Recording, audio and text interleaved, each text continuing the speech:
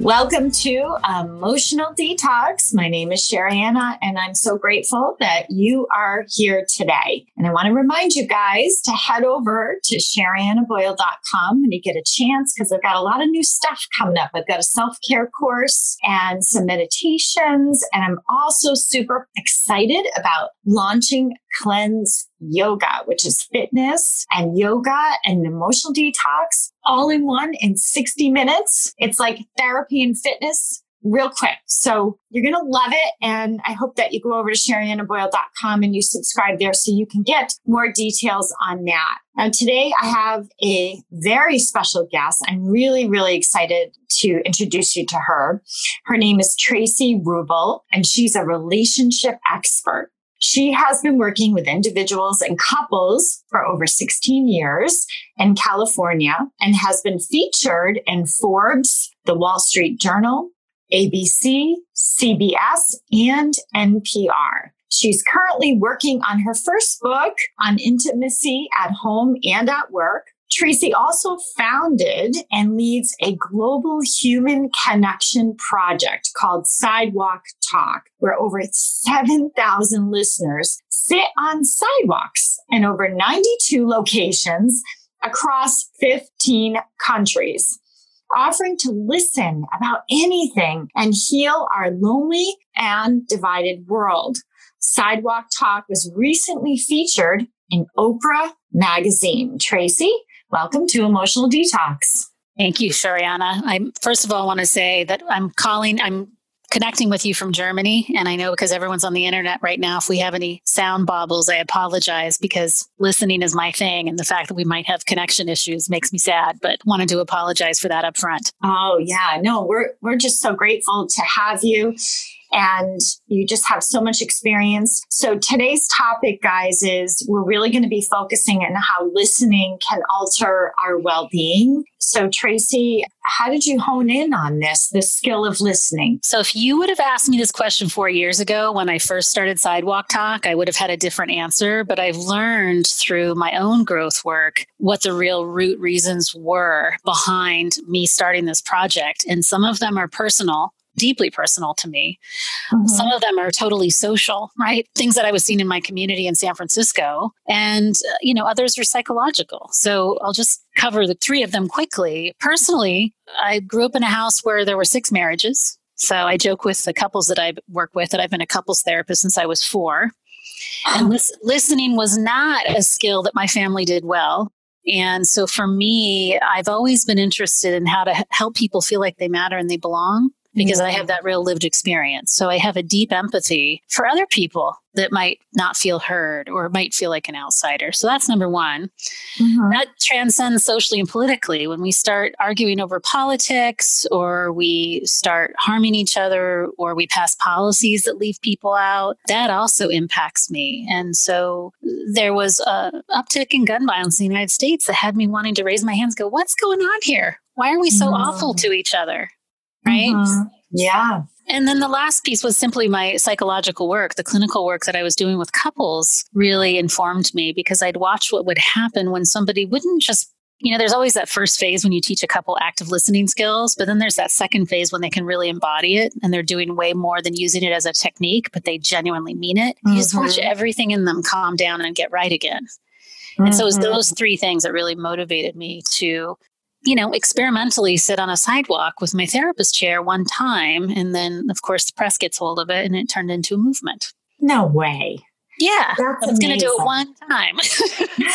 So you were on the sidewalk. Tell us about that. Yeah. So the way that some people think that we just did it in a scrappy way. It's scrappy in terms of we didn't have a business plan or we didn't have a website when we started doing this, but we did get 27 therapist colleagues of mine in the room. And we did plan for a protocol because we thought, well, maybe somebody is a danger to themselves. Maybe they're depressed, or maybe someone's a danger to other people. Or how would we handle if somebody didn't want us sitting on the sidewalk? And so we came up with a whole plan and protocol. And there were 27 other therapists that went out with me on the same day on how we were going to structure it. We set up chairs, and there was a very specific thought process that went into setting up chairs on the sidewalk. Some people say, why not just stand up and hold a sign? Mm-hmm. We actually liked the disruptive quality. rushing to and fro on sidewalks. And it's a little bit of a statement that said, hey, maybe we should slow down and value each other. And so it provokes a little bit to see a bunch of camping chairs on a sidewalk and people go, what is going on here? Because it's not the association that people have. It was really profound because I remember the first day that we were talking, the first thing that was surprising is how many people just thought we were crazy and thought we were going to try to sell them something when they want us to make a donation. And so that's really created a humility in me. I'm like, wow, okay, people aren't going to be super pleased by this, right? So this is going to have to be a real act of service. The second piece, when people did come up, were they going to actually share? And was it going to be tragic and really hard? And what really surprised me is sometimes people stop and share really good news, not just the hard stuff. Ooh, now, okay, I got to get the framework for this. So, Tracy, I'm picturing there's 27 therapists. Are you all in the same block? Are you spread out? What does that look like? Yeah.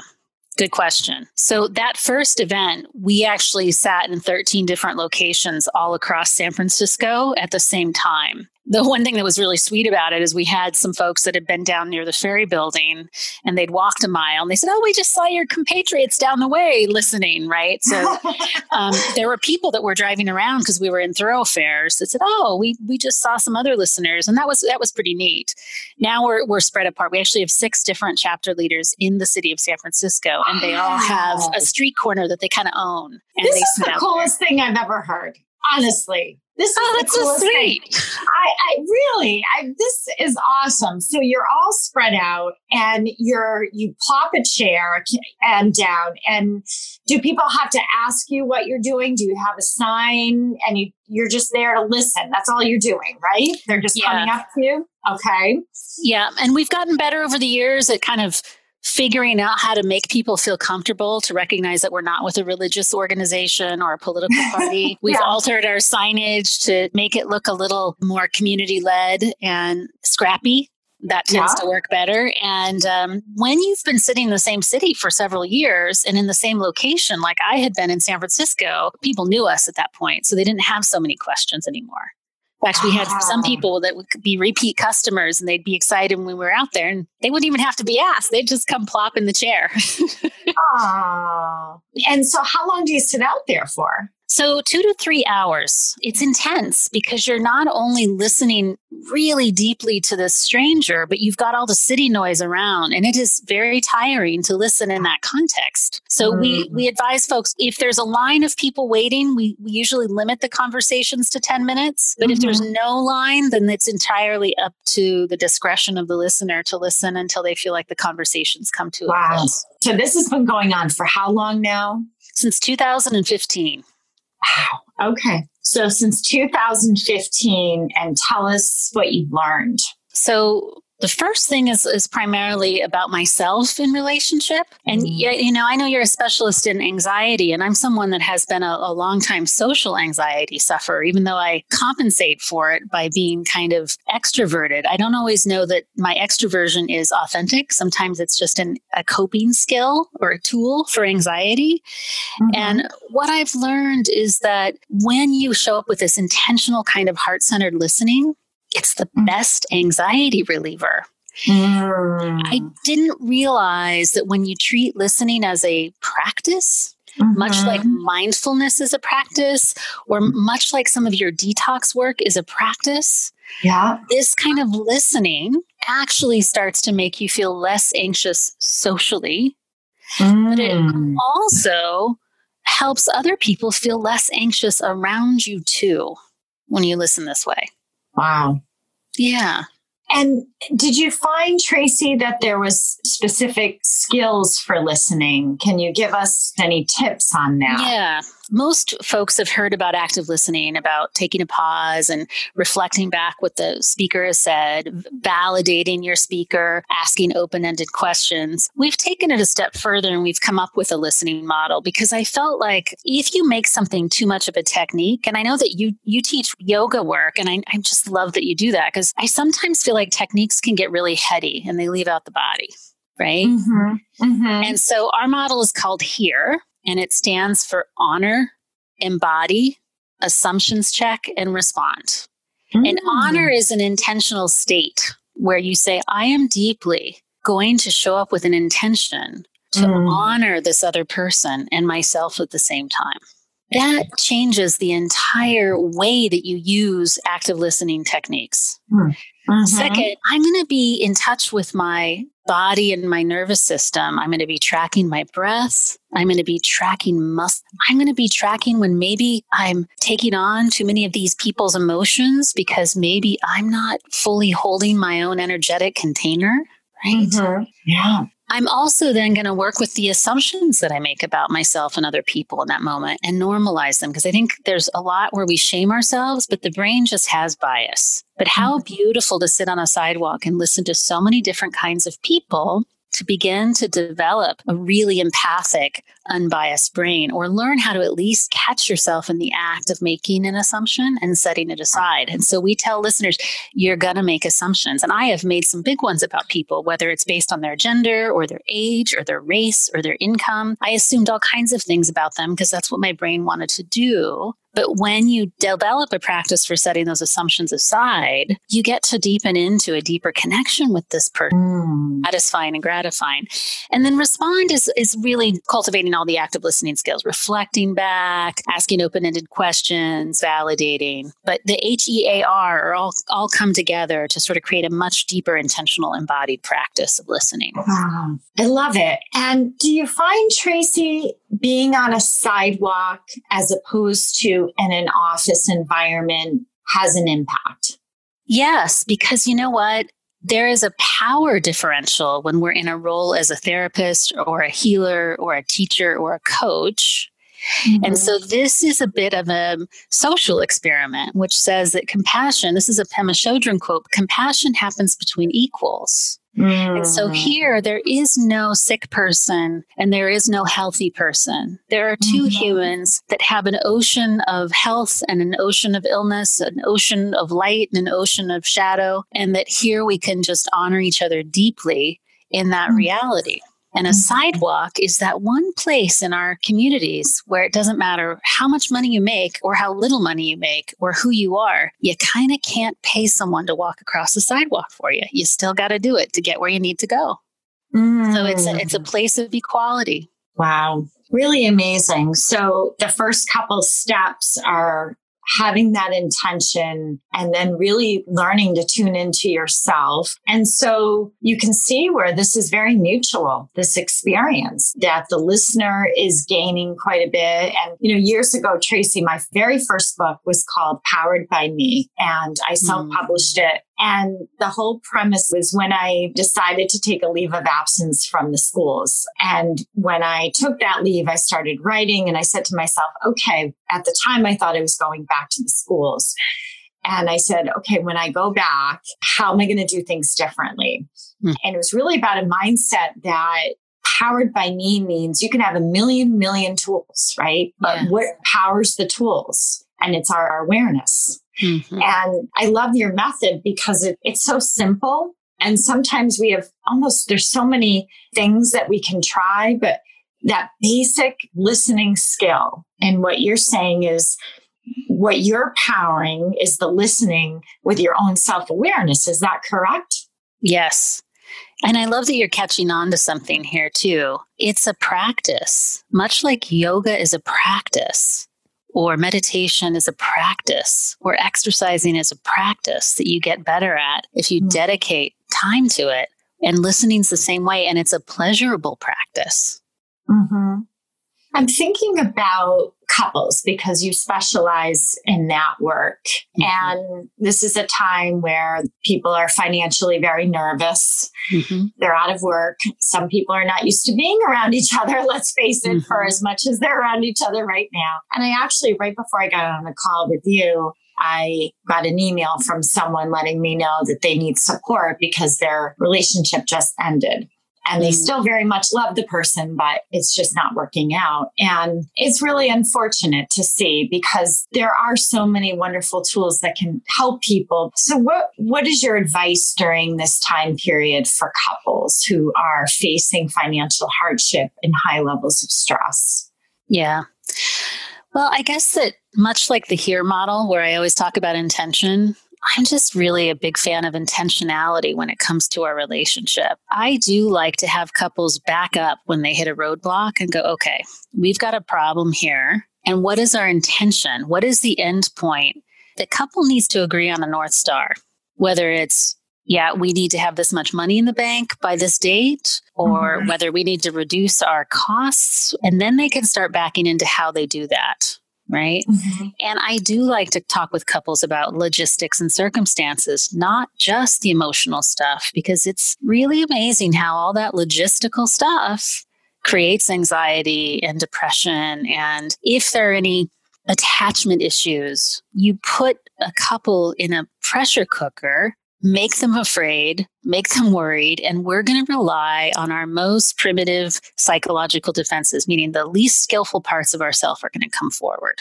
I do like to invite couples, and it's sometimes relieving too, because they might be embroiled in the emotions, but sometimes starting with some things that feel kind of easy to tackle because they're kind of concrete, they're kind of intellectual, gives them a little bit of a foundation. From then they can do the emotional stuff. But I do think that there has to be the shared North Star. What the heck are we building here together? Or what the heck are we solving here together? And it makes couples feel way more normal too. They're like, oh, you mean we're not that screwed up? I'm like, no, not at all.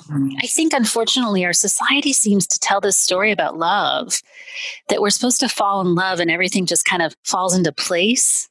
And so we shouldn't have to do a heck of a lot of planning around it. And it makes me feel sad because I have couples come in to see me that feel so badly about themselves. And I say, you know what? You guys are you've got a lot more going well for you than you're aware of.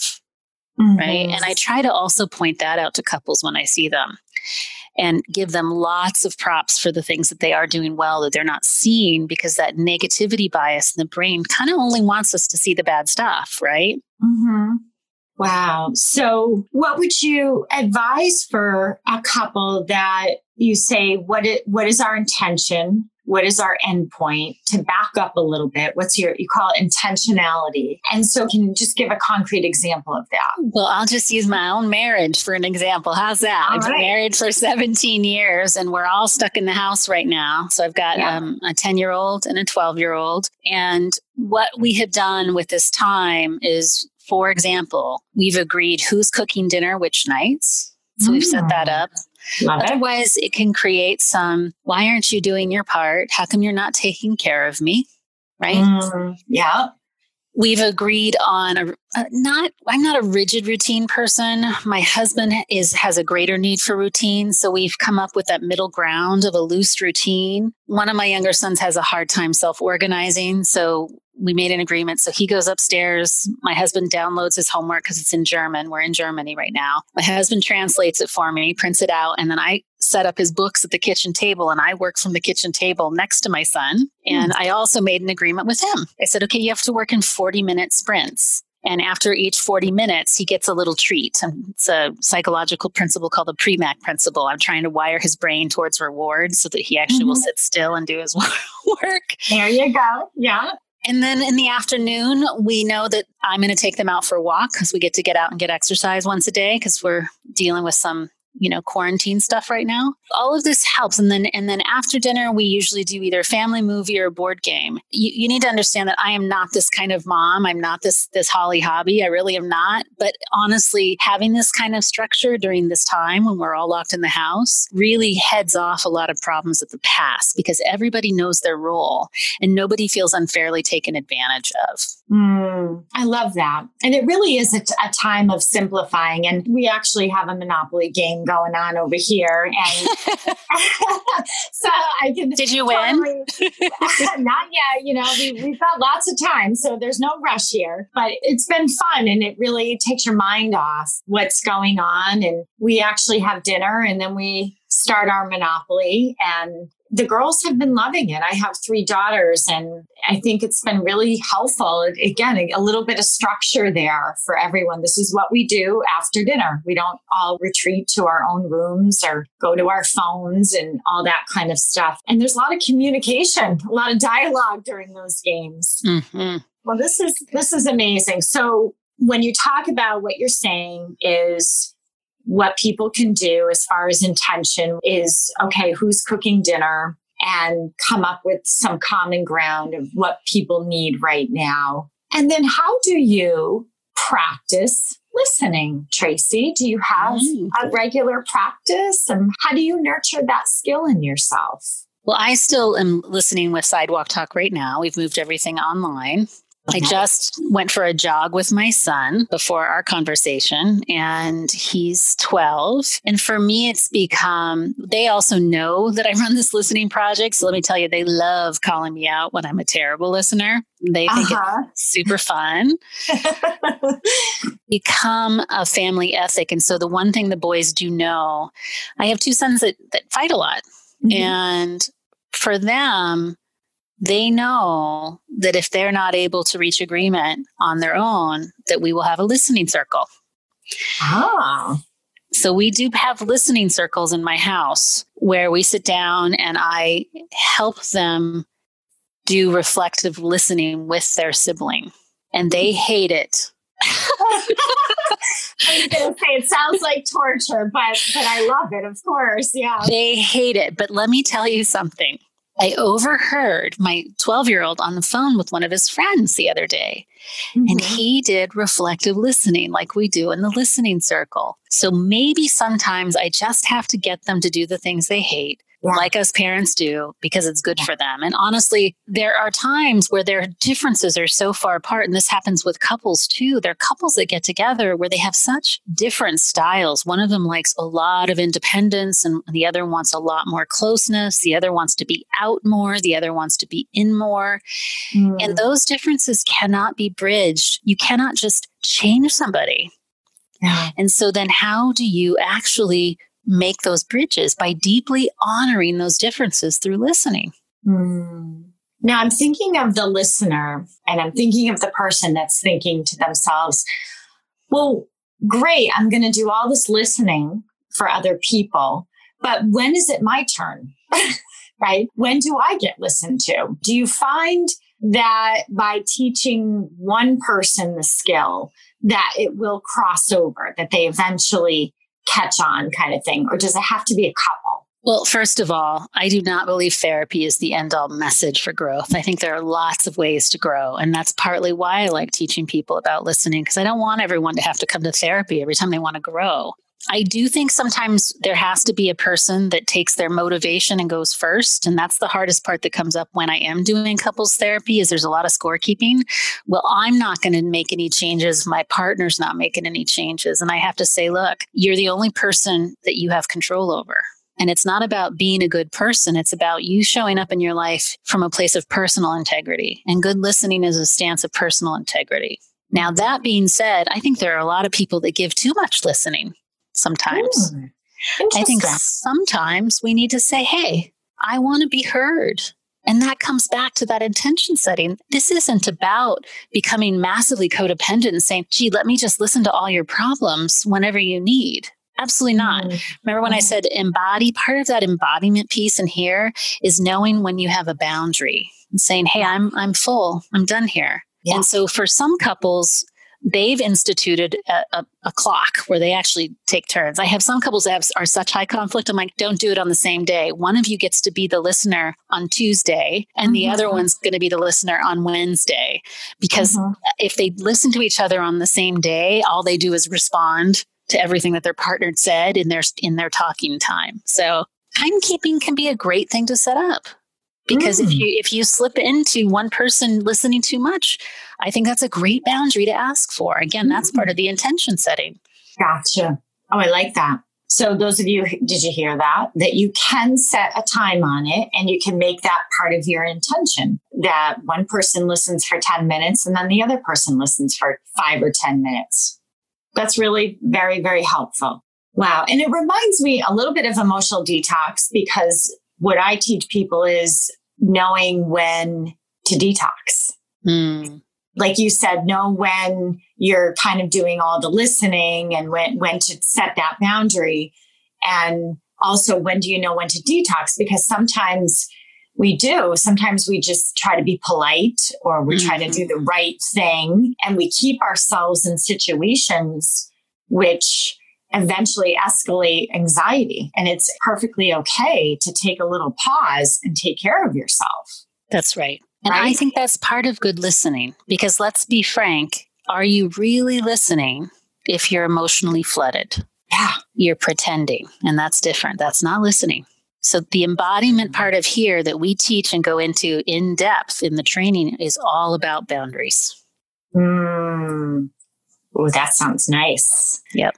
So how can people get... So here's what I love. So you can go to anybody. This is for anybody. So we typically say 16 and older. We have some Sidewalk Talk volunteers that have gone as young as 13, but these were pretty astute 13-year-olds that came to my San Francisco chapter. But it's pretty easy. It's an NGO. So we have a couple paid operations people, but I volunteer my time. I'm not paid. Everyone sort of in the leadership community is not paid. It's a community organization just because we believe in the power of us building community that knows how to show up this way.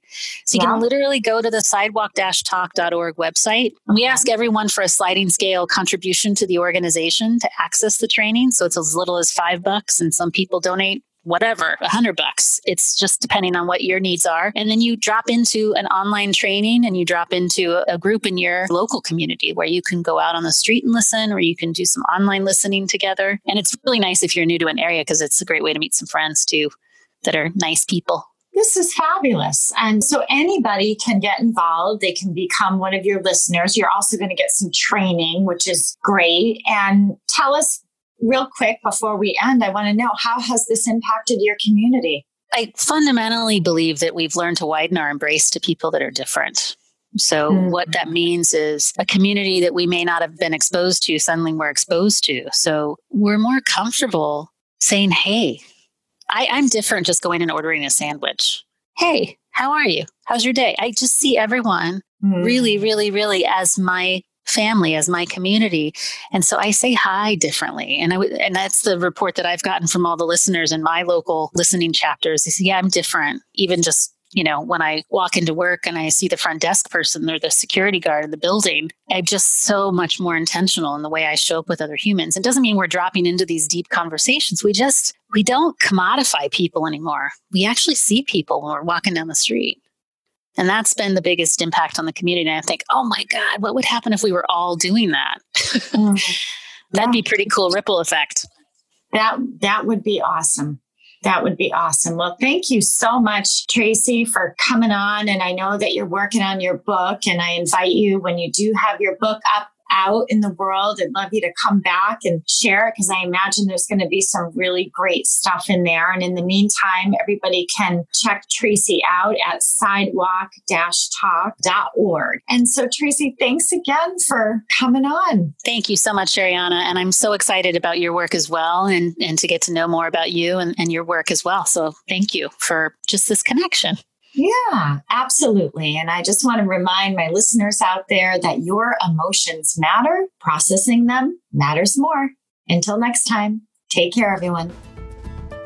Thank you for listening. To learn more about the Emotional Detox live group coaching sessions and all of Shariana's books, go to sharianaboyle.com.